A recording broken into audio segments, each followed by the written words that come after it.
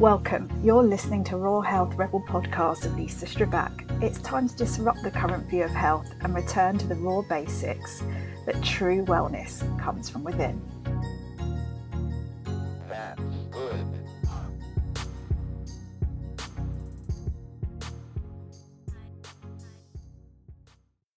This is one of those podcasts that's like listening in on a really good friend's conversation, because Chris and I are really good friends. And while we start off chatting about yoga, we end up engrossed in all sorts of interesting health conversations, from the importance of breath work and how we can use it to access DMT, to how Chris got into yoga and health.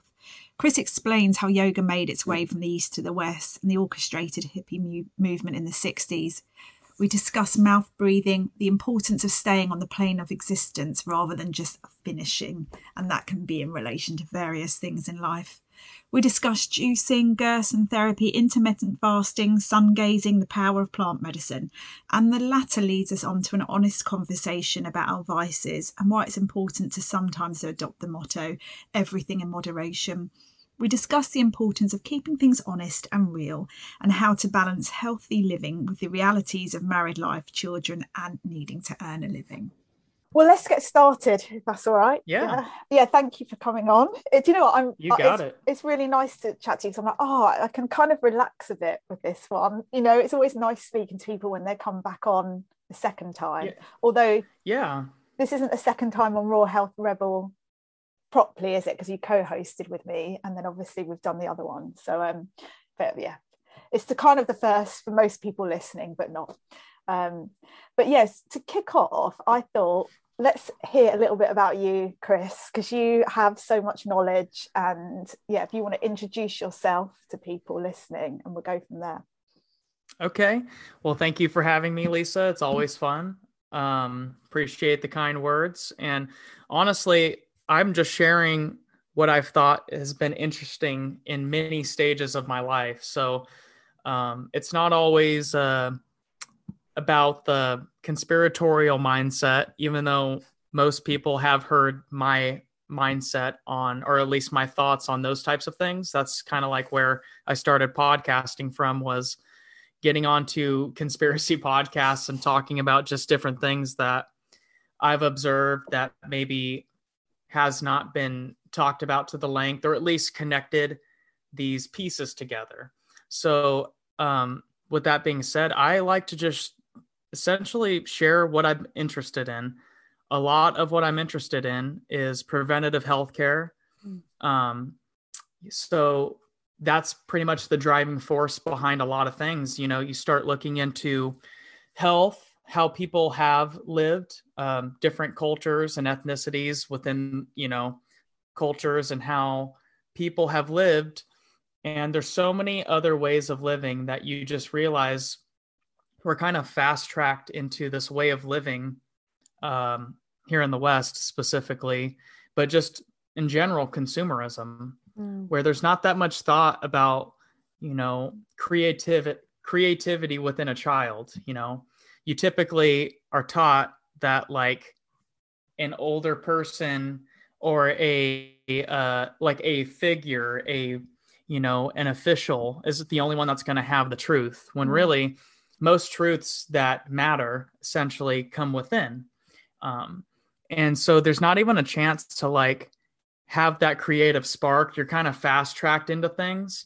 And I was actually talking about this earlier with a client of mine, about how I actually started to get like my wheels on the track per se, or to say like with clearing up thoughts. I got very interested in people that I was interested in. So like an artist, someone in a band, I'm like, okay, how did they start out? Like, how did they get here?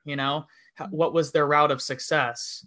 And so I kind of got into that lane of thinking of like, okay, well, this person's a good person. Like, how do they get their qualities? Like, what are they pulling from? Because when you're kind of a kid that's just trying to figure it out, and not like, people do the best they can, but for I needed more like shown things when I'm shown things, I could see it and memorize it, and then it's like instilled in my mind. I had to learn like actually reading in depth and like how to cross, like to try to like remember what I'm reading. Because I don't know if you remember like first trying to learn how to read, you're just like reading words and you're like, okay. And it's hard to actually like store that away. So for me being shown something and kind of talking about it and being like, oh, that's how I get it.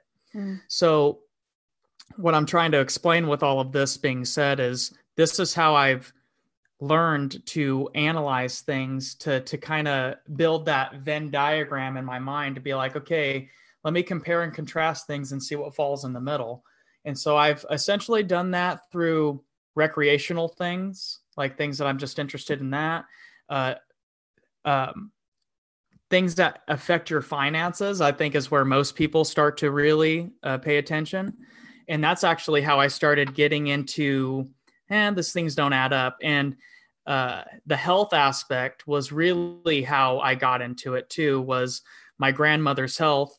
All of the things that she suffered from were preventative. And it was from aftermath care, being treated from aftermath care, where in the West specifically, we're really good when a problem presents itself and then we have A, B, and C, but we don't know how to prevent that problem.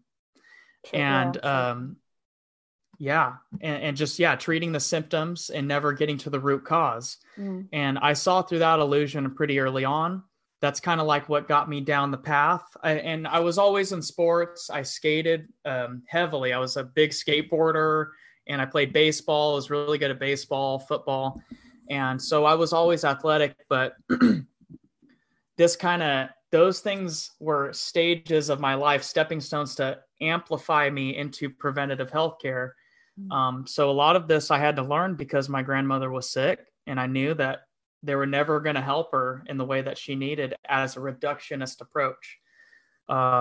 So I got into personal training. I learned about, nutrition early on, a lot of self-research, and I took some courses and realized like a lot of that as well is just kind of like a facade. It shows you some things and you're like, yeah, that's pretty. And wow. And then you just see it for what it is. And you realize it's not even holding the bones together. So from that, I worked many jobs, a lot of life experience with working with people and seeing many walks of life and the commonalities of problems that we all carry. And got in a car accident kind of around that same time. I was elevating my personal training and learning different methods of treating the body, not just in a monkey trainer way where we're just going to get after it, and which there's a time for that, but there's most of the time it's not. People are like, so the commonality part of problems was spinal compression. And so I started to get deep into this. And at the same time, right around that same time, my wife and I got in a car accident, which left, I snapped my wrist in half this way. And I had a plate and 7 pins put into this wrist. If I squeeze, you could see that plate right there. But so it left me, completely like I had already learned a lot about rehabilitation, but I had to really figure this out because it was such a vital, the most vital part of your wrist. And honestly, this plate and pins can't be good in my bones. I mean, I'm going to have to get this thing taken out eventually, but that elevated me down rehabilitation. So I started taking yoga and rehabbing on my own. And I rehabbed my wrist just from on my own with just starting to deep stretch within like 2 months. It was like 2.5 months. And I was back to work serving hot coffee to people, Wow. And so that instilled like most rehabilitation protocol is such bullshit. What people go through after surgery, they're just like, yeah, just, come and do a couple sessions that are covered by insurance and like 8 tops. And then you're on your way, And I just realized like, that's not it at all. What they have athletes doing is like right after knee surgery, they're like moving the knee, like in the bed. And so it's all about not allowing the body to stiffen up from the lack of movement. and or plugging your body up from like garbage consumption. So with all that being said, I got deep into yoga from there. I got into learning about functional medicine and misconceptions about certain drugs out there. And that helped amplify my knowledge base of how people used to heal on a wide level, why the conspiratorial ends of certain things like the war on drugs, cannabis specifically being put in Schedule 1, what all that was about with Randolph Hearst and just trying to make a profit when hemp was the original, textile. It was used for everything. Like, hemp rope was the original twine and rope for that people used. And, so, and it's not even like hidden, like, George Washington, has like one of the most famous pictures of him is like standing out in his hemp field, his cannabis field, big old plants around him. So you just start learning about all this stuff, and that kind of and I learned about RSO, Rick Simpson oil, and what that does for people that have epilepsy and seizures, and how it reduces tumors and like completely kills carcinogens like cancer cells. And when you start to realize that, you just know that we're being told like a small peasant portion of what's really out there. And that kind of led me into everything that I'm doing now, That's amazing. And I think, we a lot of us have that sort of wake up call, but on different angles. I remember being at homeopathy college and learning about some brain tumor patients. They received allopathic medicine. There was nothing that they could do. And so as a last resort, I think it was at the Texas Brain Institute, they said to these famous homeopaths in India, oh, you can have a go, because there's like nothing, there's no hope. And basically all of them, their tumors shrunk. I think out of like 9 of them, 7 of them say went into complete recovery, and 2, the tumors stopped growing. And I remember learning and just feeling really angry, like thinking, why isn't this on the news? Why aren't we told these? Well, we know why, because there's no money to be made out of it. And, when you know the bigger picture, but when you first, I think, become aware of these stories, you're like, it just opens your mind completely into realizing what corruption there is out there. Sometimes the light's a fire for good or for bad, because if you don't know what to do with that, it could be, and a family member is affected firsthand, and you're dragging them to Stanford over here, going back and forth to Stanford because they're the research center and they're supposed to be top of the line. And yet there's simple remedies that can really help someone. It's very frustrating. And that's like putting it lightly, very frustrating. And what happened? So you got into yoga in particular, and so what sort of why did that resonate with you in particular? What led you down that route?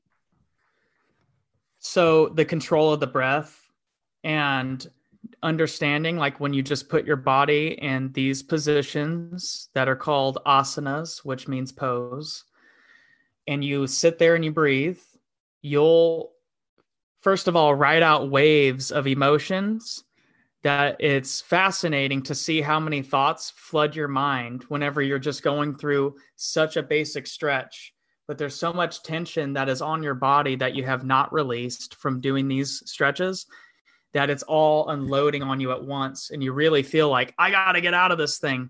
But if you come back to your breath and you keep it specifically through the nose on both inhale and exhale, that's the most anchored, controllable breath that you can use, in the deepest breath you can achieve. It melts all that away. And then all of a sudden, like if you're in bound angle, which is you're on your back, your knees are bent, your feet, you plant them you bring the bottoms of your feet together, like you're putting your palms together, right? And you let your knees open up. When you're in that's like one of the big intense ones that most people, when they get into, they're like, oh my God, because they have not ever like really stretched their hips. And if they're a lady that has given birth, like there is so much scar tissue and tension built up, sometimes trauma, and eventually those legs, because they're usually like this, but when you start practicing a lot, they'll lay flat on the ground, your knees. And that one is the one where your breath, if you have it locked in, it'll connect with some yogis that try it out, and that will hook you into the practice, because you'll feel it go to the next level. Like you'll just take that one breath that you need, like fully relax, and all of a sudden your legs drop and you're like, oh my gosh, I'm on the next level, and all of that washes away. So essentially controlling the symptomatic response from breathing, that was like what hooked me. And understanding like the chemical compounds that are in your system right now that you're holding, you have Schedule 1 drugs in your spinal fluid. You know that, right? And I have heard that. Yeah, tell people in a bit more detail who might not have. The most powerful psychedelic that is out there, dimethyltryptamine, DMT, it's in so many living things. It's in plants. It's in your spinal fluid. It's produced in your liver and kidneys and lungs. And what's always been speculated is that it's produced from the pineal gland, your first eye. We call it the third eye, but that's really your first eye. And that's where the seat of the soul is. Everything is in conjunction with that organ there. And people figured out a long time ago how to stoke the flame so that you can harness that fluid, letting it kind of go up and down the spine. Okay. Well, that's why yoga depiction is sitting in lotus, keeping your spine straight. Okay. And breathing deep through the nose. That's why you'll see when the belly sucks up and in on exhales, that's all nose breathing. And you can harness that energy and have a endogenous psychedelic experience. And it's the same thing from taking any other, natural substance. It comes from plants, such as, DMT from mini-sex. You can get it through mushrooms. You can get it through salvia. You can get it through, ayahuasca, peyote. There's all these different versions, but those are the harvestable compounds. But really, you can stoke your own flame. And that's what yoga is and how it essentially came out of the cradle that way. It's not all about psychedelics and, we're losing ourselves. It's not that at all. It's very guided.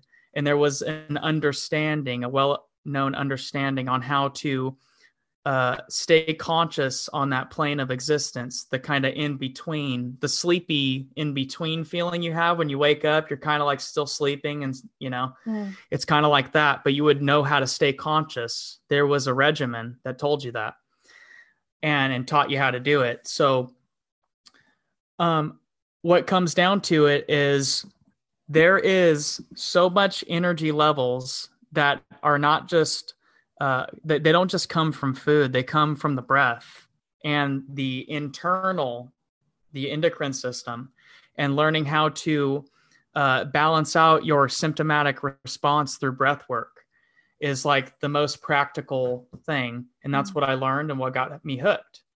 It just helps solidify that all of the misconception about plant medicines, about kind of bashing people that do that, and how when you learn about the 60s and how it was completely, a lot of that hippie movement was completely orchestrated by the CIA. So they were giving people like the foods of the gods in that sense, where it could connect you to source, whatever ultimate consciousness in the material plane. But they were also teaching them bullshit at the same time and having them lost in all of this nonsense, like free love and birth control at the same time. Just screw anyone you want. Like a lot of this is orchestrated. And you can read a book called Weird Scenes Inside the Canyon by Dave McGowan. And he breaks down. I'll show it to you right now. I'm going to grab it. Yeah. Oh, might as well grab this one too. Okay, so this one's Weird Scenes Inside the Canyon by Dave McGowan. Yep. And he breaks down a lot about how the CIA orchestrated a lot of the hippie movement, how LSD spread everywhere, that the Grateful Dead went, and how what was it? Ken Kesey was the audio producer to the Grateful Dead, and how he was a part of the Harvard or the LSD study, and he was the one where they were spreading a lot of the LSD through. I bet that's all of that is completely new to me. I'm going to have to get this another book I need to read. So yeah, yes. to get it. And the reason why this is even relevant is because a lot of yoga got really big here in the West at that same time. So a lot of Eastern mysticism made its way to the West. You have the Yoga Sutras of Patanjali getting very, very much promoted, which this is the guide, but still, you had a lot of occultists that were kind of hijacking all of the spiritual deep knowledge that had been figured out a long time ago, but they were kind of harnessing it and kind of like, energy patenting it. You know what I'm saying? Like, if someone introduces something and kind of makes it their own, then, they kind of get the praise. So one person, H.P. Blavatsky, which was this lady occultist that was the one who really brought the Yoga Sutras to the West. And she was, I believe in the OTO or the one before that, the cult.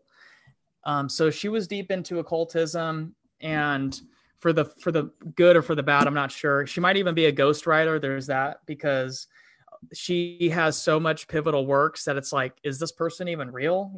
So, but at the same time, she's the one, H.P. Blavatsky is the one who's accredited to kind of making it well known in the West. See, the thing is, like with yoga knowledge, there is also a mainstream version to it, just like history, right? Where there's these gaps and they don't make sense because it's not supposed to. There's been pieces of the lineage taken out and rewritten, and people trying to harness it for their own. So maybe some yogis like comments later like, that's not true, it was whoever, so and so. Okay, well, that's the mainstream. What really happened was a lot of rich kids who were traveling all over were harnessing everyone's knowledge, and the CIA, and they had the funds to do it, and they were smart enough to learn the stuff.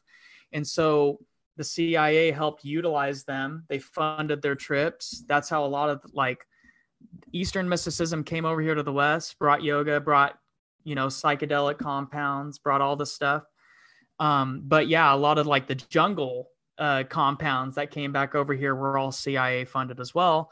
And a lot of those people that came back and did those studies that were a part of, they became spiritual teachers that base a lot of their stuff like through Buddhism or just, yoga practices and different sects of it. So it's very important to know, like, I learned off of a very accredited yoga instructor, and he's pretty world renowned. He does retreats everywhere. And we learned off of a lineage that is only like 600 years old, I believe, but 5 gurus passed it down. And so all of them lived over 100, so wow. It's pretty fascinating there. Yeah. And the thing is, like, people learned during a different time and they didn't have the internet to cross-reference all this stuff. So even in yoga, there's a lot of mainstream nonsense that's all tied up into it that people have yet to ever look into and double check, but long story short, everything essentially came from Raja Yoga, which was sitting in that lotus position, keeping the spine straight and deep breathing, long, deep breaths, 4-part breaths. And you would essentially do that until Maya was broken. The illusion was broken, and you would be with God, which meant you endogenously produced psychedelics into your system. And that's where it comes from. And then the other part of it, where it evolved from, was through sex and deep breathing, because those compounds still create the same euphoric feeling. You're still working with the same spinal fluid. And that's where a lot of that stuff comes from. And people joke and stuff, but when you look into, Kama Sutra and all that stuff, and all it is staying, it was not about sex and just getting it done. Like, it wasn't about the finishing of it. It was about staying on that plane of existence and literally, being as close as possible as you can, deep breathing, staying on that long existence. And if you can control your breath that good, you can control other things really good too, like in the sense of not finishing quick or any of that stuff. So it's funny, I get it, but it's also, that's where it all evolved from.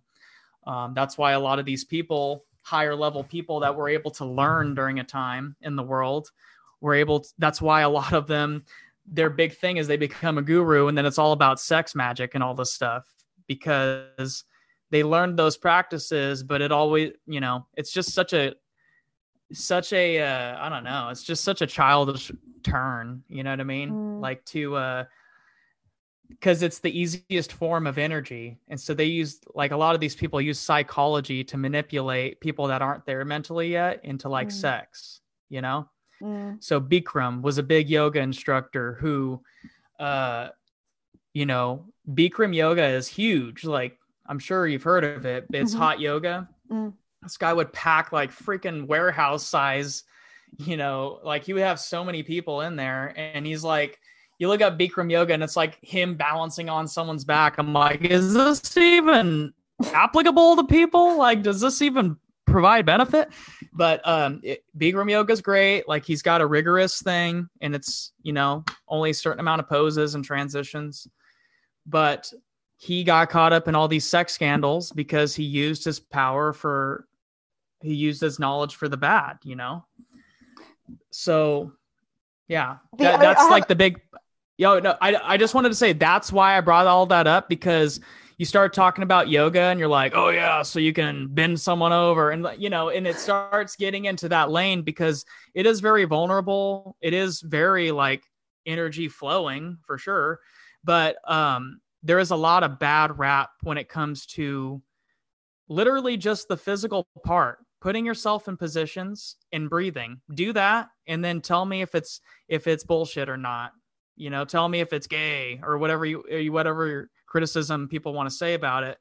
It's like, it's not gay, but what's pretty fucking lame is not being able to sit all the way into your base. Like, you have to use a squatty potty because toilets are high, but also because, you can't sit down into your base. Like, that's the lamest shit ever. That's the opposite of manly. You know what I mean? Like, or finishing quick when you're finally going to get down. That's pretty lame as hell too. So, how about breathing, learning how to breathe through your nose?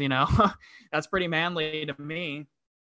We're too rushed in everything. And I have a confession now to make. So the only yoga I've actually ever done is hot yoga. So, and I'm thinking, hot yoga is great though. But the yoga I've done, I'm like, not that I've done much and I want to learn more about it, but I'm like, it doesn't bear resemblance to the raw yoga that you're telling me about, the deep breathing and what it should. Oh, actually, I say that I did flow yoga once, which I don't think is yoga at all, because I was like, it's just too much moving around. It is. So a lot of flow yoga or power yoga came from Brian Kest, who he's the guy. Like, he's the guy who helped transform modern day yoga into even more modern day yoga, because so Raja yoga is, like I said, sitting down and deep breathing. Like, that was a thing for like 3,000 years passed down. And then they probably were like, damn, my ass hurts. Maybe we should support the rest of the spine, like with everything else that's an extension of it. So, progressively it started transitioning and things started getting added into the practice. And it wasn't just about the breathing and the spine being straight, but it was about challenging yourself, putting yourself in these other positions, and then coming back to the breath. You're always constantly putting a roadblock in front of yourself and seeing if you can maintain a breath. And so transitions became a thing. And like in the modern era with Brian Kest, a lot of it is stoking the flame to the highest level. Like it's hard to maintain the breath in sync with movement, but that kind of becomes the goal, is you're moving in the symbiotic breath and movement. Inhale, you're reaching back. Exhale, you're reaching forward. And it's all practical too. Any crunch is an exhale. Any twist is an exhale into it. Any lifting up, lengthening is all inhales. So it's very practical and it makes sense. And so putting yourself in just the positions alone, it all is decompression for the spine. That is the most common problem we all deal with, is spinal compression. You know, you think about like a car or a truck, and it has the shocks, and they're all like, think of brand new shocks, and it's all just boom. You see all the ridges. It's how our spine should look. But eventually we just, like an old vehicle or an old truck that's just taken the beating, those shocks are compressed down. That's what our spine does. We do so much sitting or standing at idle. And the way we sleep is very, odd. It's sunken in. And so every single day, it becomes a challenge, once you understand this, to loosen up the tight ends and tighten up the loose ends. Physically, for sure, but even mentally and spiritually. And that is where the yoga practice comes from. It's not even this thing that you add in. It's more like you just go back to the basics. Like when you come out, you breathe through your nose. How else would you be able to breastfeed or bottle feed, right? You breathe through your nose. You don't mouth breathe. You have a straight spine. Eventually, you have a compressed, rounded spine, and your mouth breathing, which causes, roundness of you have a rounded off back, closed off diaphragm. Mouth breathing, just inflating your chest instead of your belly. As soon as you start deep breathing through your nose, it makes you sit up, and it's a belly breath. Mouth breathing is awful, isn't it? I mean, like, it is. Have you heard of like the mouth taping? People actually mouth taping. So the principal of my college where I studied homeopathy, he was into mouth taping. So he literally taped at night to make because sure you don't he was so much about the nose breath. Yeah, and it's to make sure you don't inadvertently start mouth breathing at night, because it is horrible. Like, so I don't know if you've done it. Like sometimes if you wake up and you realize that you've been breathing through your mouth. And there's just drool and disgustingness built up. Yeah, for sure. And so those are the things that really is the most practical when you teach someone nose breathing. That's why I harp on this so much in my in-person or online classes. Just talking about breathe through your nose, on inhale and exhale. And because some people will still be like every exhale. And I'm like, you're letting that energy go. Because once you start, so if you limber up, right, we start out nice and easy in a practice, and then we kind of loosen up, we get going. And then once we're on the track, okay, you already have this energy built up, because we do a deep breathing routine for about a minute before we start moving.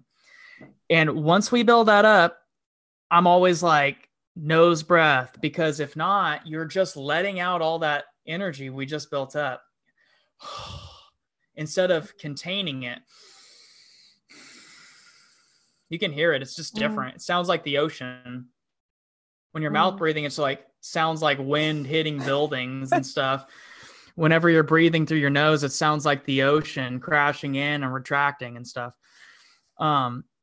So it's very important to do that, just because if people get the breathing down, it will seriously help with symptomatic responses. It'll give you control of your stress and anxiety. It will also make your core start to work, which will cause digestion to continue.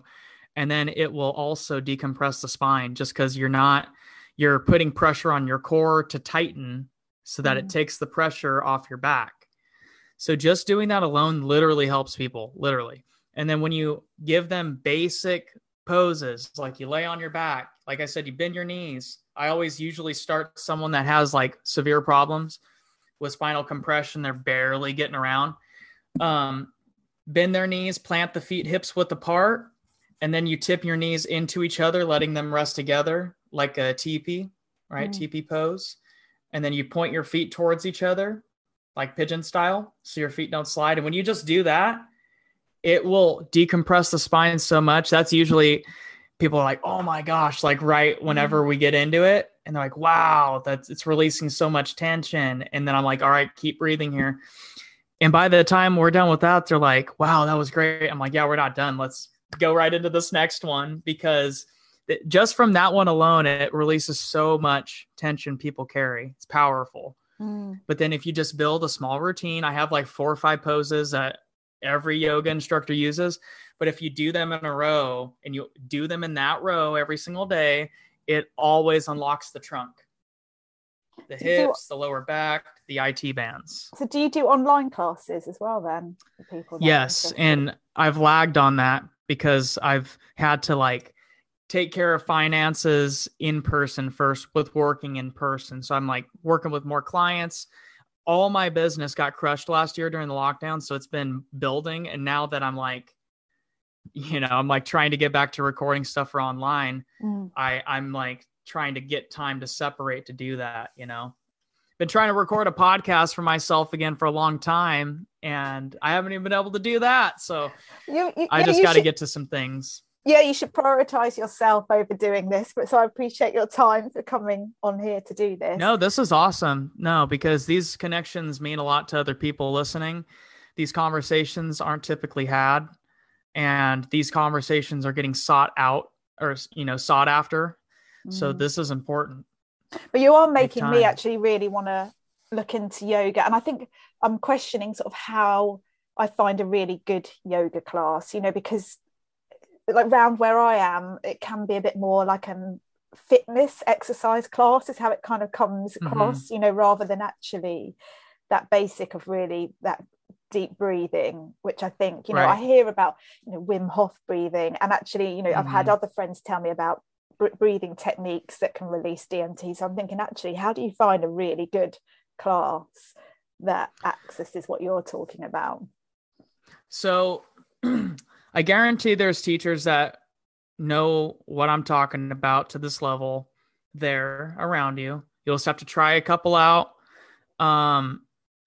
But you can always start out with, if you want to do it in person, I really want people to try it out in person because it's different. It's just different. When you do it in person, you can there's an energy. Like when you hear people breathing around you, it's because the breath will instantly sync up. Like that's one of the more fascinating things as a yoga instructor is when you get the breath to sync up with the whole class and everyone's like, and it sounds like the ocean in the room. It's crazy. You have like, 30 or 20 people doing it. It sounds crazy, but there's just a different energy that gets carried in person. But there's many online places that you can learn from if you want to do that. You can, I guarantee Wim Hof, he's so big, he probably has very super cheap, affordable breathing classes. But otherwise, I have some that I have just recently recorded as well. And I'm always available to teach you. It's something it's very important for people to learn. Like I'm even just looking at my wife's book. She's got the hypnobirthing book here. And a lot of it's like deep breathing, Lamaze is pranayama. It's the same thing. So it's very practical. Birthing babies, controlling anxiety, digestion, spinal support, sitting up straight, having good posture, all of those things, and then, by the way, you might not be into the fitness aspect, but what's so crazy is once you start getting into the basics and you find the clicking, like once it clicks, you're like, okay, I get it. Because every time it's like inhale, 3-legged dog lift, right leg up, exhale, step it up, top of the mat. The reason why there's exhaling there and it's through the nose is because when you breathe through the nose on the exhale, specifically, that core tightens up and in. It's a belly breath. So organs shift up and into the diaphragm, food presses down. So it creates all the space and you can have that room to step your foot up. And then it's like inhale, crescent pose or warrior, and you're reaching up, and then exhale, open up warrior 2, inhale, reverse, exhale, side angle. And you're like, and then you go into warrior dance and it becomes fun. But it's literally all about the breath. So no one gets there unless they tap into the breath. Because if not, you're never stepping that foot up because your core is hanging out. You're like mouth breathing still. You're not tucking, you know? So that's why it becomes such a like power yoga and all that, or holistic yoga flow is what I learned through with Travis Elliott. All that's so mainstream, like pumping right now because it's great. Like you do not need equipment and all, even though I love working with equipment, you know, kettlebells, barbells, stuff like that. I love it, but you don't need it. You just need your body and your breath and to put yourself in these positions. And you can also amplify it, and it be calisthenics, just doing body weight stuff is so powerful. And really, if you can't handle your own weight, you probably shouldn't be handling a bunch of other weight, you know, in the gym or something. It's always been a rule of thumb for me. Yeah, I like that. So just wanted to ask you, Chris, about your sort of daily practices or how you keep yourself in good high vibes, because you are crystal meth. No, I'm just kidding. No, just kidding. Because you are always like really happy, you know, you come across really just always positive and uplifting. And how do you do that, particularly like with everything that's going on in the world out there right now? It can be easy to get sucked into, you know, the negativity. Well, let me preface by saying, like, I'm like this right now during the storm because I was like this before the storm. I saw through a lot of bullshit beforehand. So right now where everything's polarized, I don't have to react to a lot. I don't. Even if it's seems promising, like, shit, that's not good and that's happening. Like, it doesn't affect me that much because, dude, we're all going to make it. We're all going to die and we're all going to live. We're all fine. It's going to be fine. There's no scarcity. There's only, there's abundance everywhere. Like, there's just so much abundance. Like, they're going to be pumping food just real quick. They're going to be pumping food shortages soon on people. It's already happening in the East and stuff back East. I see these little headlines and they're like, just slowly working it in. Oh, that's it'll be like 2 weeks. And then it'll be like, it's already happening here. I know, but like it's happening there and that's been going on. But like over here in the States, I see these headlines from back East, you know, and people are like putting it out. Like there's one account I follow on Instagram and he's always good about posting personal things he observes. And he's posting like these little things they're putting out in the news, like, oh, expect a 1 week delay for this. And so what I'm trying to say is like, the reason why people should be scared is because they don't have the knowledge to survive on their own with basic shit like growing food. Like buy seeds, people, plant them and start being a human and make connections again. And you won't be scared shitless, you know? And so then, and you'll be self-reliant. You'll realize you don't need these massive corporations to fund all of your overeating. Like you're overeating. You don't even need this much food. And there's so much food. So I just wanted to state that, like, I am not drugged down by all this bullshit.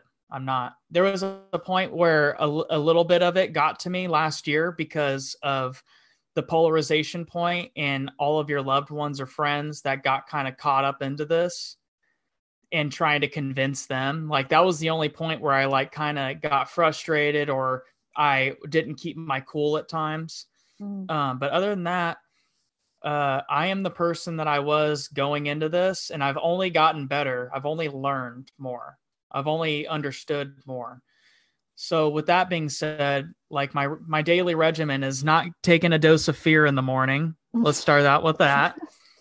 So I avoid that and I take deep breaths through my nose instead, that Ujjayi breath. Okay.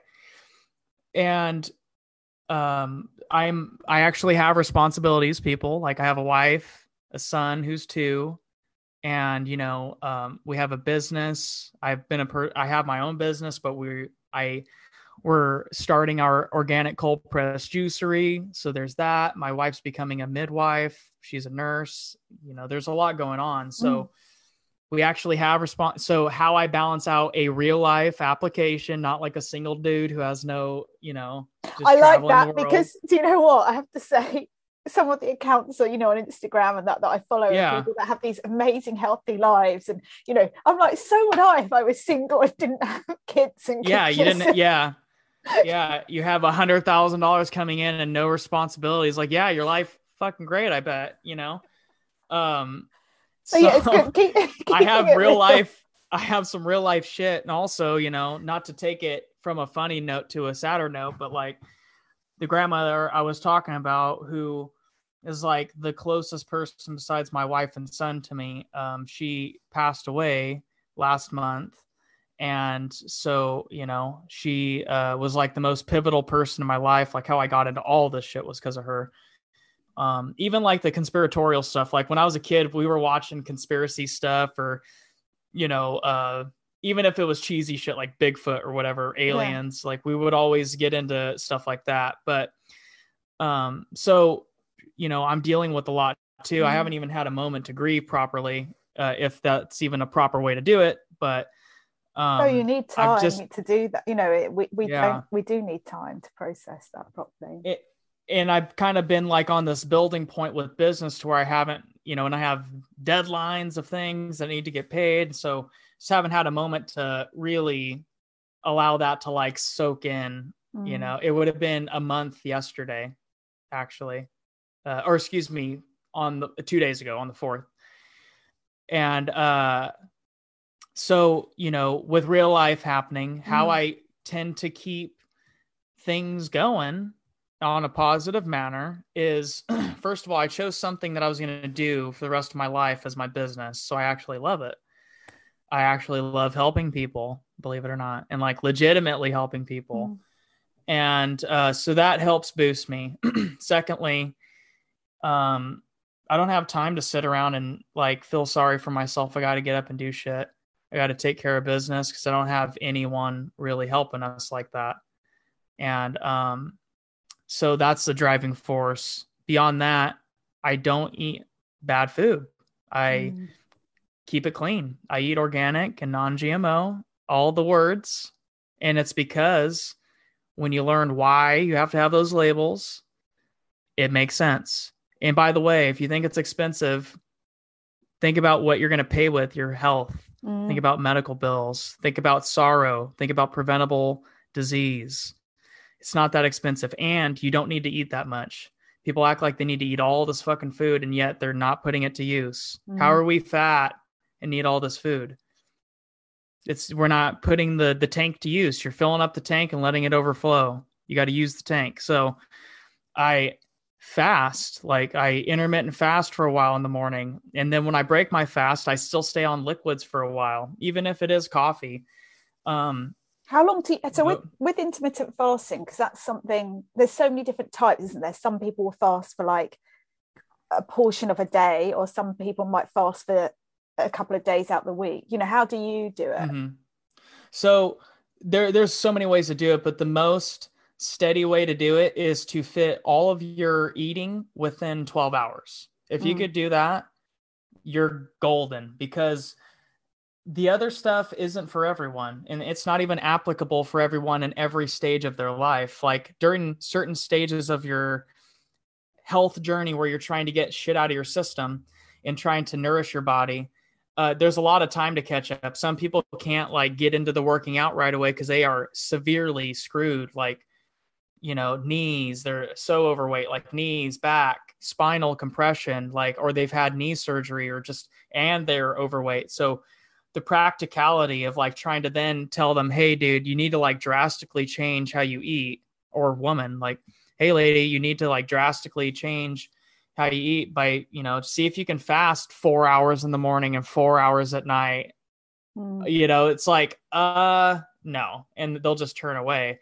So that would be 8 hours, by the way. So if you fit all of your eating into 8 hours, then you'd be fasting for 16, like 8 sleeping, 4 in the morning, 4 at night. So do you just do it for 12 hours, not eating for 12 hours? Because that's doable. Well, that's what's sleeping though. So you gotta think 8 hours, that's so doable. Yeah. How the hell Like, why do you need to then eat, go to bed, and then wake up and eat? Like, that's not even 12 hours. It's not even 10, you Yeah. know? It's crazy. And so you don't need that much food, especially if you're overweight. You have food stored. Yeah. Seriously. You're like a bear. Like, utilize that space, buddy. And Yes. so, so knowing that, like, if you have stored energy, you don't need that much food. So I'm saying that because I'm stating that because it really does amplify my day, because it allows my body to get out what it doesn't need anymore. And when you fast for that long, you don't need to be gripping a coffee cup, and you don't need to be reliant on other energies. You actually gain more energy because you're not processing something all the time. Your body takes its body's energy to try to process what you put in it. So, it actually amplifies your energy. You feel light, you feel clear, you feel like you can like, damn, I do need to get tired because I need to go to sleep. There's been moments like when my body's finally flushed whatever garbage it was hanging on to out, that I was like, wow, I have so much energy. I need to like try to power down, because if not, I will not be on time tomorrow. I'm going to oversleep or something. So that's one thing, is that clean eating, like I said. Cycling foods is another thing, like not grouping together a bunch of foods all the time, especially carb heavy and fat heavy meals. Like, separate that. Go, either a carb heavy with hardly any fat, like some steak or protein or whatever, or go, high fat, moderate to high protein, and like no carb or low carb, because those will drag you down.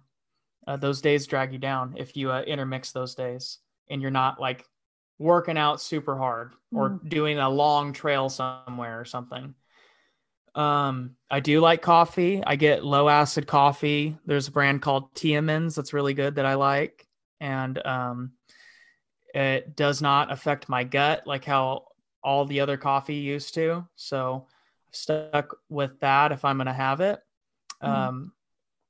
I definitely do yoga or practice stretching every single morning, like in that little routine I do.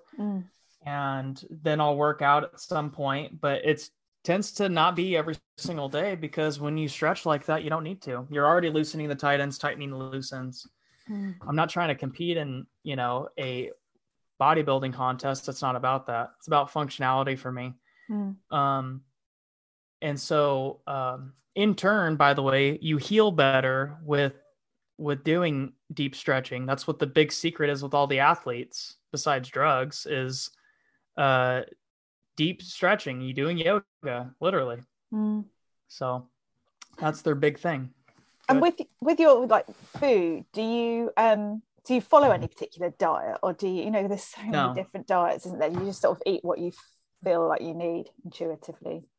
Feel like what I need, and I make it extremely simple. Like, the ingredient list is very simple. Make basic meals, like super basic.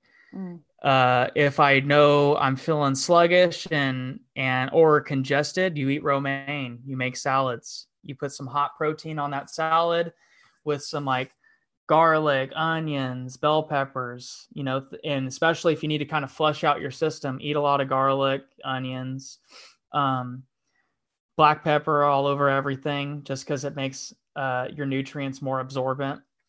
The misconception with salt, like, there is bullshit salt for sure, like not Morton's, don't be using that, but there's really good salts that you can get. And you need that for your food to help hold nutrients in. Once you're done stripping your body of all the stuff you don't need, then you need the nutrients that you want in. So you need salt. So, so I'll intermix meals. Like, we keep it pretty basic though. And then some days it's not even like we have meat every day. Like, we don't do that either. There'll be days when we don't have it, and it's totally fine. Days that I'm going to work out a lot, I'll have fruit and like nuts and carbs, like brown rice, black beans, those types of things. Or even basmati rice or something like that, like a long grain rice. And yeah, I keep it pretty basic. Eggs, like we eat all the stuff. We just, any cheese, it's not pasteurized. Any milk and cream, it's not pasteurized. It's organic and raw. I do our juicing, like I said, and that started with me learning about the Gerson therapy, and I learned how powerful it is just to even detox. So people that parts of your body that haven't heard of the Gerson therapy, can you very briefly explain what it is?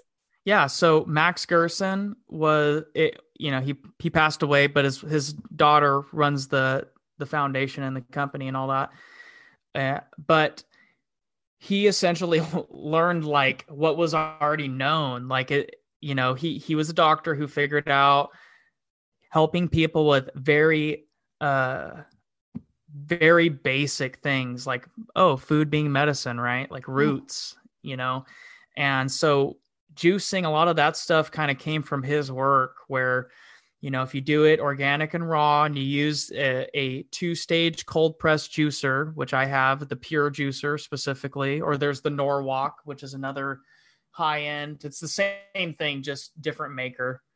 But the pure juicer actually does a little bit better, by the way, on the diagnostics or whatever you call it. But so during, he figured out that intermittent fasting or fasting in general, colonics, to, flush out your liver and kidneys and your colon, obviously, which would help it would help the backed up gut start processing things because of like leaky gut and all this stuff.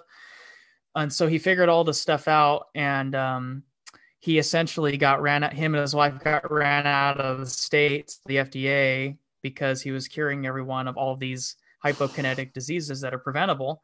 And their clinics and foundations still stand to today. The clinics are like in Mexico, like on the border of San Diego and Mexico, I think. And over in the UK, there's some Gerson therapy clinics, pretty sure.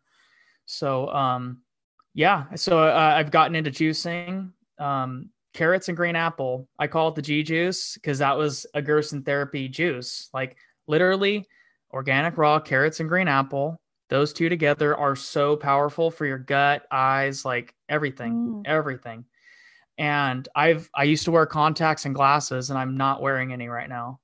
Oh, really? I don't wear them anymore. Yeah, I've cured my eyesight. Yeah, I did that through sun gazing and clean eating people. So I keep hearing so much more about the sun, being medicine. And, I am naturally, I just want to be in the sun all the time. I'd love to live somewhere where the sun. And yet we've been told to be... It's going to burn a hole in your brain and your eyes. And yeah. Well, it's complete nonsense. Obviously, you're not going to look at the sun when it's at zenith right over your head. Like, of course, it's too strong. But sunrise and set, when you're watching it for the first 5, 10 minutes, 15, you start building yourself up. You can look at the sun like you look at the moon, bare-eyed, completely composed, not like just completely composed, open-eyed looking at it. And it helps your vision. It helps your eyesight. I've only gotten better eyesight. I don't have a hole in the back of my head. I speak pretty clearly, I don't feel dumb. It's not that. So, and plus you'll start to, it gets you on the path of other things too, once you start to sun gaze. But with all that being said, it has seriously helped energy levels in your body. Like when you get a good sun gaze in, your energy is the highest it's going to be throughout the day. Everything anoints itself to the rise, to the sunrise. Everything rises to the occasion. Plants, everything. You can smell, go outside and watch that. You smell the terpenes burning off. It's amazing. It's like, it's why they call it golden hour, those 2 golden hours, rise and set, like where the sun and the sunlight and the moonlight, they like converge. And it's like the coldest point of the morning too, or night. And it's because like that's the big, the two opposites coming together, the big alchemical transformation of the energies, and very powerful. But coincidentally, if you go and sun gaze at that same time, you get a massive benefit, big energy boost. My eyes have only gotten better. you know? So yeah, it's pretty powerful. Yeah, you're really making me want to move somewhere where I can just have a view of a sunrise and sunset. It does make you feel amazing, doesn't it? Well, that's why people love going on holiday or vacation, as you call it, by the sea, where you can just see those sunrises and sets, the simple things in life, which. Exactly. Yeah. And, it burns off, it's a natural antibacterial, like in the negative sense for bacteria, and microbial. Like you put your clothes out there and people just don't think about it, but people figured this out a long time ago. It's just so wild. You kind of have to convince people, not you, but like we have been led down a path of not knowing for so long, and having just a small amount of people know and be like, yeah, it's better not knowing because that's responsibility, Oh God, yeah. Yeah, and actually what you said earlier as well about being a positive mindset is trying to make yourself as self-sufficient as possible and not rely on those outside things. I think then you're not living in fear so much. What do you find? Sure. Have you got like-minded people around you? The community side. Because that's important as well for us to not feel so alone, I think. Yes and no. Like, but okay, so we're kind of getting into, so yes, but no. Like, I guess we're kind of getting into the conversation of like where we're at right now and today. At least I have some like family or friends that have taken the jab that like aren't for showing your papers and stuff. So at least there's that. But there is a strong community of people that are like in that lane, but they're not in the preventative care lane. Like they're still eating all the bullshit. They're still taking the pharmaceutical. Like, see, there is just the lack of knowledge in all of these ways. Like I said, I got into this way before any of this stuff, where medicine and everything got like political and polarized for people because they're still buying into that political party nonsense. Like there's so many people in these nonsensical groups that just conquer and divide.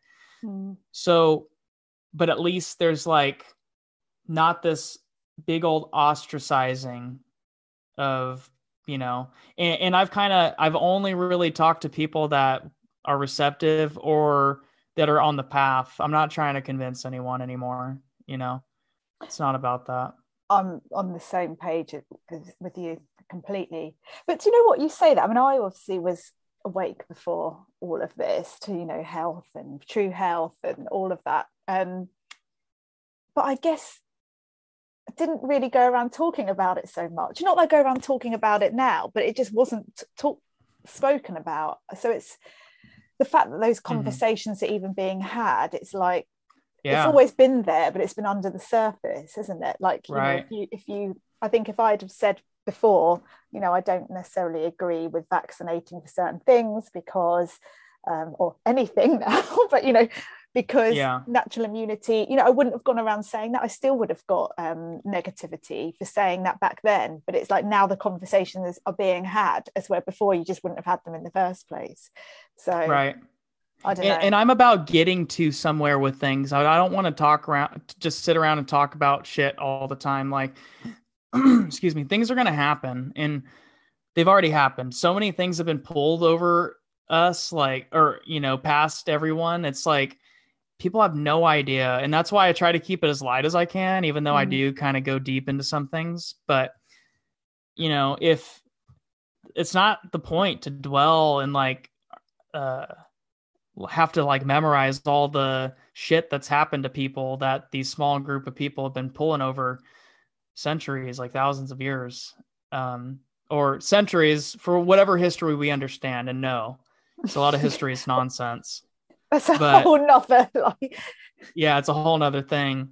But we've been off the path for so long that we're trying to catch up and put basics together. And and also it's like, that's why kind of the predictive programming element is so powerful to look in for people, because I actually, on a positive note, not super doom and gloom, but there is so many answers right in people's faces about things that they put in like your favorite cartoons, favorite movies, Disney, like all that stuff, that when you just look into it a little bit, you're like, oh, wow, you know, they're kind of putting a lot of the answers in front of people's face, but it's like that reversal of truth. Like, I'm going to lie to your face, but show you the truth as I'm doing it. And it's your job to, you know, figure it out, that type of thing. And so that's how I've figured out other things. Like, I remember this episode in the Batman animated series, and just random, but like, you know, Ra's al Ghul had to go to like the temple out in the Himalayas or whatever, and he like bathed in this mineral bath or whatever, and it rejuvenated him for like hundreds of years or whatever, which is obviously like, not saying people get rejuvenated hundreds of years, but I also learned that like the Kennedys would go on vacation in like Arizona and like different places, and they would go to these mineral baths and sweat lodges, and they were over there doing some healing, you know? And that's a basic thing. And people don't know that. Like, you just never know. You just think it's, oh yeah, we're sitting in a hot bath, you know? But when you go and do it, it changes you. You're like, whoa, I feel replenished like 5 minutes in, you know? Yeah. I think the general public has a lot to learn, don't they? Yeah. And so let me also tell you this, real application, so people don't think like, okay, he just breathes and he eats. Okay, so he doesn't have any vices. I like cannabis. Cannabis has always been a good drug that I've worked with, and it's been a functional one that's never slowed me down in ways. And if it has, it's slowed me down to think clearly about things. I would have made a lot of dumbass impulsive decisions. So it's not for everyone, but you actually do. Everyone really does, even though it's not for everyone really does have cannabinoid receptors in their brain. Yeah. So that speaks for something, right? And when you look across religions pretty prolifically, cannabis is involved. You know, Jews are like open about it. I mean, there's like no holdback when you start asking them about, you know, certain practices. You know, you ask them, they're like, yeah, you know, and it's funny. It's just when people just look into it, it's like one of the oldest methods of whether it was expanding thought or healing the body. And there's good ways to do it. Like, it's not just taking a pipe, loading it up, dude, and then smoking with a lighter, because you're breathing in half butane. You're breathing in half a lighter when you're doing that. With a load of tobacco, even worse. Yeah, I know. People put tobacco in it. They make a blunt or whatever. And so there is better ways to do it. And I'm not saying smoking's healthy, but actually, if you think about it, one of the biggest downfalls for someone's health is cardiovascular malfunction with congestion, with phlegm. And what smoking does, and like, you know, through Chinese medicine or even Hindis, like, they have smoked for a long time. They've been breathing in smoke for a long time, and it actually dries out all that mucus. If you look into doctors like Dr. Sebi, who was pretty big over here in the States, he talks about how, you know, mucus is like literally the number one thing to look out for that causes most disease is phlegm. Phlegm is mucus. And so, you know, he recommended things for mainstream people to like do with like lime and hot water could help dry up a lot of mucus. But also cannabis does. Really? So, yeah, I didn't know that. Yes. Yeah. By the way, like, so that I'm not like, oh, this guy's just a pothead. Let me also tell you, I've always thought about this stuff. Dude, I've gone through the ridicule with family and friends, like, oh, he's a fucking pothead. He's just a loser. He just, you know, likes smoking weed. He's a young, you know, it's people always chalk it up to like teenager. Oh, he didn't grow up. So stupid. The cannabis is like the most functional fucking medicine that there is out there for people for serious shit and very minor shit. Yeah.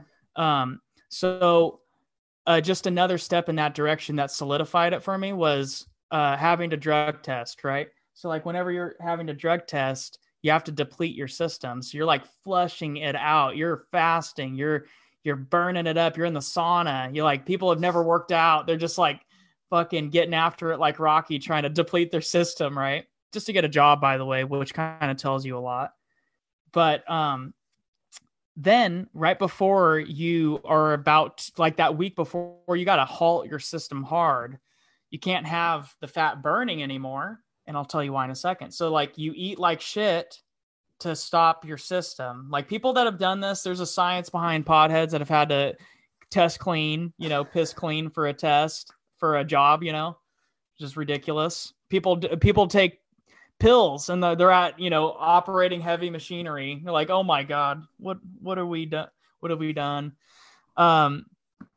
So you have to kind of halt your system by eating like garbage, all the garbage again, so it slows down, because you don't want to keep burning fat, because if you do, it's burning off the cannabis that's lodged in your fat, because cannabis attacks inflammation. It's an anti-inflammatory. Your fat is inflammation.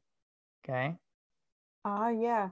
Do you get it? Yeah. So when you smoke or ingest cannabis, it's lodging itself in the inflammation, which means it's a reducer of inflammation or carcinogens. And there's a lot of science behind it. You look up like Rick Simpson, like I brought up, he breaks a lot of this stuff down. But THC specifically is what is the cancer killer. It attacks all the cancer cells. There's so many cases I've heard, of absolute no hope. There was I can't remember his name actually. I'll have to find it. But a young boy in the UK that brain tumor had no hope, and his mum gave him cannabis, and he cures. And you just think, these stories out there that are, dude, it's a weed. It's called weed because it's a weed. All it needs is sun and water. That's how simple that is. That's why it's Schedule 1. Okay, that's why it's demonized so hard. That's why I felt like a loser fucking not half my life, but I felt like a loser for certain points in my life, because people, just the social stigma, yet everyone's out drinking spirits, poisoning themselves willingly, and it's totally okay, because they want you to become a dumbed down obedient slave that gets sick and needs the cure, or needs the medicine, not the cure, the medicine. Well, alcohol is so socially accepted, isn't it? And even when you think in the lockdowns, essential businesses were only allowed to open over here. But the off license was included in that, and I think the amount of alcoholism in the UK that rose during lockdown was unbelievable, because people are bored at home and just sitting around drinking all day. And the damage that is done there, there might be some very minimal benefits for drinking red wine, but what are really any health benefits from most spirits or alcohol? I don't think the only thing they have that specifically like red wine has going for it is if they do it without putting sulfates in it, it's fermented fruit. We've been doing that for a long time. There is a bacteria level to it that carries into the microbiome. So it's not that bad, but when you start getting into the sugars and the sulfates and all the other bullshit that gets put into it, then of course you're just drinking juice with poison in it, and fillers. And another thing too is okay, so he likes cannabis, and there's this big push to normalize cannabis because it's been held back for so long. So now, I guarantee Monsanto has got some patents on some seeds, some GMO seeds, So that's why people can't just go into into the, it's all good. No, it's not, because there's a bunch of GMO weed out there in all these dispensaries you have to look out for. You're smoking genetic shit. And I don't know how people don't put those two together. So I am conscious of it too. I'm not he's just a pothead that goes and gets weed all the time. It's not that. It's a sun-grown, organically grown, non-GMO weed. It's what I look for. And if I don't have it, I don't need it. Yeah, and that's the other thing. I think it's everything in moderation, isn't it? I think that, and often, if you're going around smoking a spliff, the second you wake up, it's not that much Right. different from reaching, in my view, for a glass of wine. But if you're having it in the Right. evenings, you know, or it's to me, everything in life Yeah. is about moderation, and I think Right. to be enjoyed as well, because we have got to have some fun to some extent. Of course. That's why I wanted to state that. I don't need to like put out personal shit, but that's real life. That's some truth, like no ego in it. Like, and it's not something I just love to put out, and it's not like I'm proud of it or something, but it's a functional medicine that's done well for me. It's done well for a lot of people. And I think of the diminishing in returns, like how many substances are people addicted to? You know what I mean? I'm not addicted to pot for sure. I can cut it out whenever. It's not like maybe right after my grandma passed, I had a couple extra spliffs, and it's like, yeah, I wouldn't really want to like stop cold turkey tomorrow, maybe. But think about all of the other substances people can't live without. So even if they do like cannabis, then most people then still smoke cigarettes, and then they grip in 3 coffees throughout the day. They're also drinking a fucking soda. They're eating bullshit. They're eating chips. They're eating all the bad sugars, the refined sugars. And that's not even including like meat and protein, all this other stuff. Like, so many people have their hands in all these little cookie jars with all of these substances, and they take ibuprofen and they're just ruining their gut. And then they have to eat the sauerkraut. And then they got to, you know, it's like a never ending cause and effect cycle, when really I have coffee when I want it. I have cannabis when I want it. I make the choice. I don't need it. I really don't. Yeah. And if it stopped today, like, trust me, I'd be fine. I'll make it. Yeah. You And know? that's the thing. It's having, I think it's when things become habit. Like, you know, I like a glass of red wine occasionally. Dude, habits are good though too, because there's good habits. Smoking cannabis is maybe a good habit for someone in the diminishing in returns. Yeah. You know? I think it's there's conscious consuming as well, and isn't red it? wine too. Yeah. But I'll drink red wine later tonight. And I had coffee today. I'm really splurging.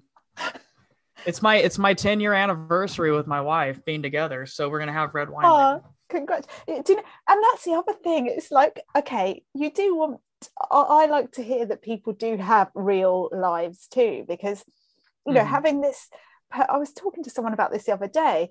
We were talking about having a drink at the weekend, and I was like, actually, if you just have this perfect life where you don't occasionally, you know, consume things that, you know, make you feel right. good, Right.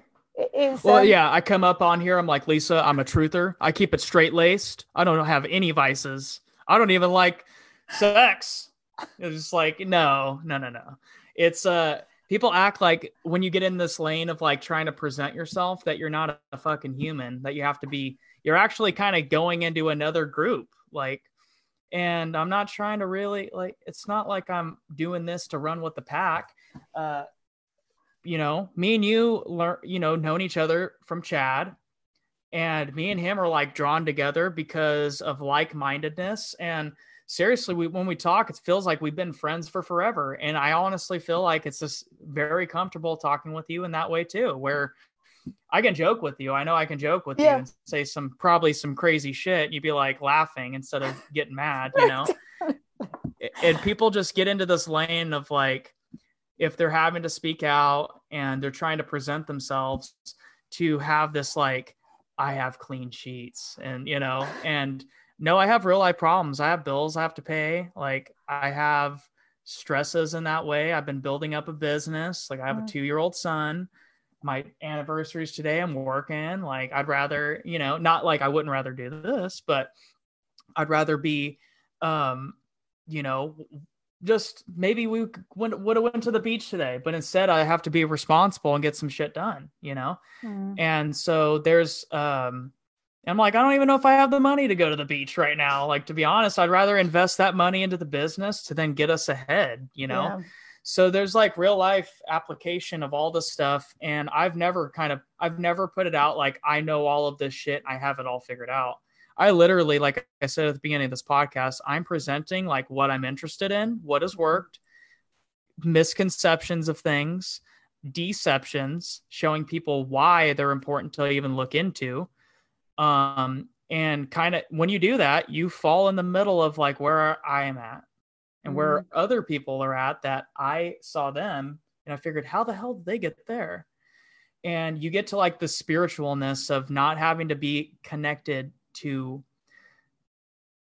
anything hardcore. I know that sounds maybe not great in the grand scheme of it. Not like it's more self-reliant for the things you need to be reliant, like you need to know how to do on your own. There's so many things in life that you only are doing it on your own. And if you do that, then you will kind of gain a tribe, like even your family. Sometimes people are so disconnected, and it takes like you getting your shit together to like attract that person, kind of getting the magnetism built back up again. You know, there's that too. And I love it, and I love the honesty, because I think that's what I like about people in real life and am attracted to as friends, and as part of my tribe, is that authenticity. You can see through sort of fakeness and bullshit. You've got to keep it real. I think that's really important. Really important. Plus, like, dude, there's people. So kind of taking it back, now that I'm like open about cannabis more, I've talked about it before, but not like, super into it, because people just have their idea about things. But the reason why I am like stating that and taking it back there about cannabis is like a lot of people use it. They just don't know how to use it. And there's a lost art form of using it for the right reasons.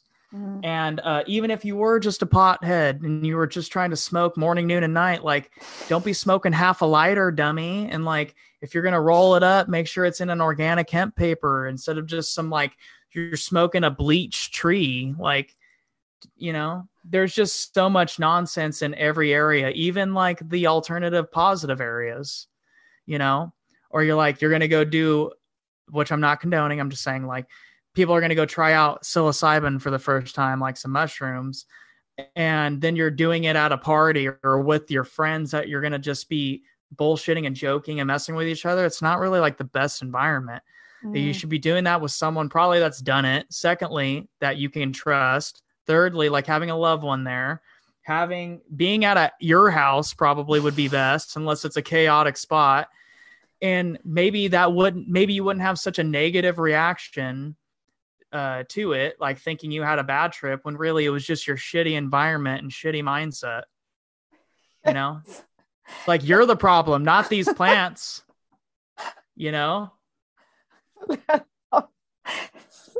So that's the way I think about it. Like, it's got to be flipped over on its head, and not for like the guru roll one. Let's just like transhumanism. Like, I'm not talking that either, people. Trust me, there's a massive psyop in that too. It's like, let's all just do shrooms, and then all of a sudden you're gonna, be put into a computer for forever. Like, no, we're not going there either. I don't want that either. But there is like this huge push right now with psychedelics, and it's not good people doing it, but there's a lot of good people doing it too. So you got to like look into it for yourself if you're ever going to take that path of like trying to heal from other shitty drugs you're on, because it can help you get off of those drugs. And, or just for self-exploring, either way, I'm just saying, like, there's this illusion with plant medicine, like, oh, it's either you're young and you have no responsibilities, and then now I got my corporate job and I take pills, and I go to my doctor's appointment. Like, you think that means grown up? Do you think being an asshole and a rigid person is a grown up and taking pills? A lot of people, sadly, in the city. Yeah. Too, that's for sure. Like, I'm grown up now. I have a 401k and I'm an asshole and I cut people off in traffic and I like alcohol. Like, okay, I drink 6-packs every night. That's what's also funny too. It's like, you really think everyone's sober? First of all, you're a walking water bag full of drugs that just are constantly coinciding with each other. You're balancing out shit you've done like a month and weeks ago and days ago. every morning. So then you wake up, that's the average person. Then they wake up and just put other drugs in their system, acting like they're sober. It's like you've had fucking ibuprofen, a metoprolol tartrate for your high blood pressure, coffee, fucking, a Vicodin or whatever. I know people are rattling. Do you know, I love the fact we've gone from like breath work and yoga to here. Yeah. Did the episode. Yeah, it's like, oh yeah, this, and I'm not anti-cop or for cop. I don't give a shit. But it is funny, like this perception of like, yeah, I'm the law. I'm like getting around. I'm sober-minded. I'm the clearest judge of character in the law, right? And yet, like most cops I know fucking drink a 6-pack every night, and they are full of shitty ass chemicals from cigarettes and chew, and like they're eating donuts for breakfast, like and not even like joking like this thing. Like I really know cops that eat donuts. I know a lot of people that still eat donuts like every morning. So they're full of garbage, and like they're supposed to be the clearest judgment for life and death sometimes. Like they're not even sober. What are you talking about? Well, I think that applies to most probably of the population, doesn't it? The majority. Right. Yeah, it is scary. So I'm conscious of time, Chris. So like oh yes, we're good. Yeah. So what people that want to know more, and like, I feel like there's so much more to talk about. But yeah, just wrapping things up, what have we, I can't get my words out now. What haven't we spoken about that you want listeners to know about on this podcast? I'm sure we're going to do more. And what you're up to, that kind of thing. Right now, so my wife and I have revised a nutrition basics guide that we put out, I think 3 or 4 years ago. I think 4 years ago, actually. We revised it with more information that's very practical.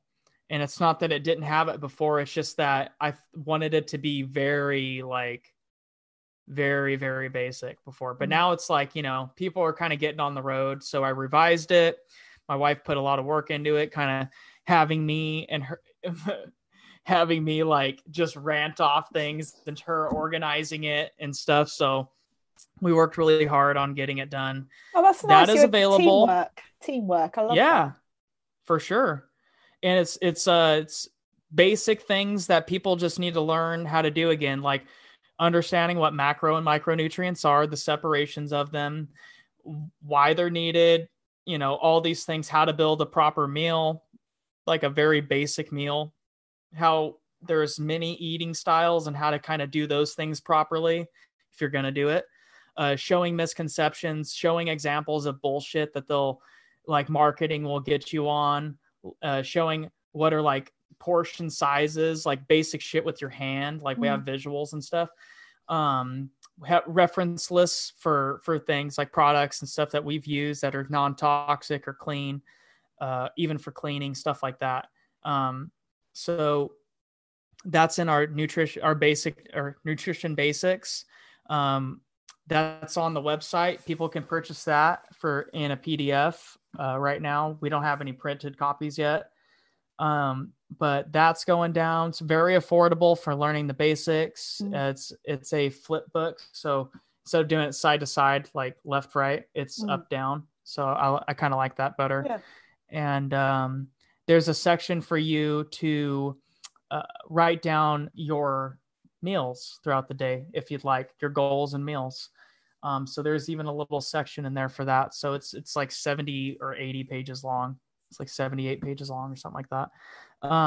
So we're selling that. If you're interested, you can go to the website, awakenedoptimalhealth.com. It's just a basic nutrition guide that will help you kind of get on the road and clear up some things. And seriously, that is so needed. That's why we redid it, because I'm still like flabbergasted. People don't know how to stay away from shitty foods or like know how to build a meal. Like people don't know how to build meals anymore, So just teaching people that. So that's very important. That's why I wanted to mention that now. I'm in the middle of uploading classes after this that I've recorded. So I have some yoga classes that I'm going to be posting on our website. We have a little subscription base. It's like literally less than a tip, like around a coffee. And so if you want some online yoga, access to all the nutrition stuff, all that, access to us like personally, then you can go to our website and check that out. I also have my Rockfin account. That's ROKFIN /source. So just one letter, or I mean, one word, source. Or you could type my name in, Chris Roberts, and you can find me there. I'm going to be posting a lot of stuff there. I'm going to redistribute some content that had been wiped from the internet a long time ago. So I have some of that. I'm going to redistribute. That's very important. Researchers' works. My insight. So I'll record me giving my insight on why I thought it was important and why it matters and why it got wiped from the internet and what they're trying to hide, like that type of thing. So I'm going to do that on my Rockfin account, and I'll be having weekly yoga classes there. I'm going to do them live so people can join in if you like. And I know it's like, the time change for the UK and us, it's what, 8 hours ahead? Yeah. You guys are 8. Yeah.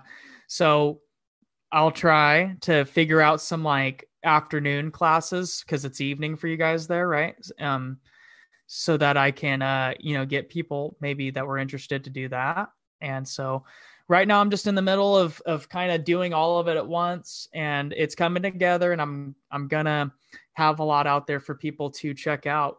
But mainly, like I said, the basics is really, really something good. And our website has other things too. Like we have t-shirts if you're into this. It's literally the symbol. It's our symbol. I love it. And really like it. It's very nice shirts. So there's all that stuff. And really, I'm not even trying to sell people on it. If you're just interested in what I have to say, come over and check out the stuff we have going on. My wife's a nurse, and she's got a lot of information too for pre and postnatal lactation consulting. So you can also kind of get that through my wife. She's very good at what she does. And last little thing, we're trying to get a mobile juicer going. Because if I can do that, I can really, it's hard to sell people on vital information that everyone needs to know to keep their health and wellness and stuff. But if I could sell someone on this people just need a thing in their fucking hand. I swear to God, they're like, I get this. Great. I'll pay money. But if it's like, let me teach you about not getting disease and spinal decompression. And they're like, what? Like, are you sure you want me to pay that? It's not covered by insurance, It's flabbergasting, but I'm trying to get this mobile juicer going so that we can get into markets and start getting out real living nutrition, organic cold pressed juice in glass, right? And getting that in people's hands. So when you do that, I've had nothing but success. When the supply chain broke, I had a gap with being able to juice and stuff. I couldn't get my press towels, so it kind of slowed down production. So now we're getting it going. And the next step is to get a juicer, like a mobile, like a trailer. So I'm trying to do that just to tell people what I'm in the middle of doing. That's why I haven't been able to like crank out content and stuff. So you're busy, you guys, that's for sure, but powerhouse of information. So when you get it all up there and it's all going, it's going to be great. And it's going to be great. Yeah, it's awesome.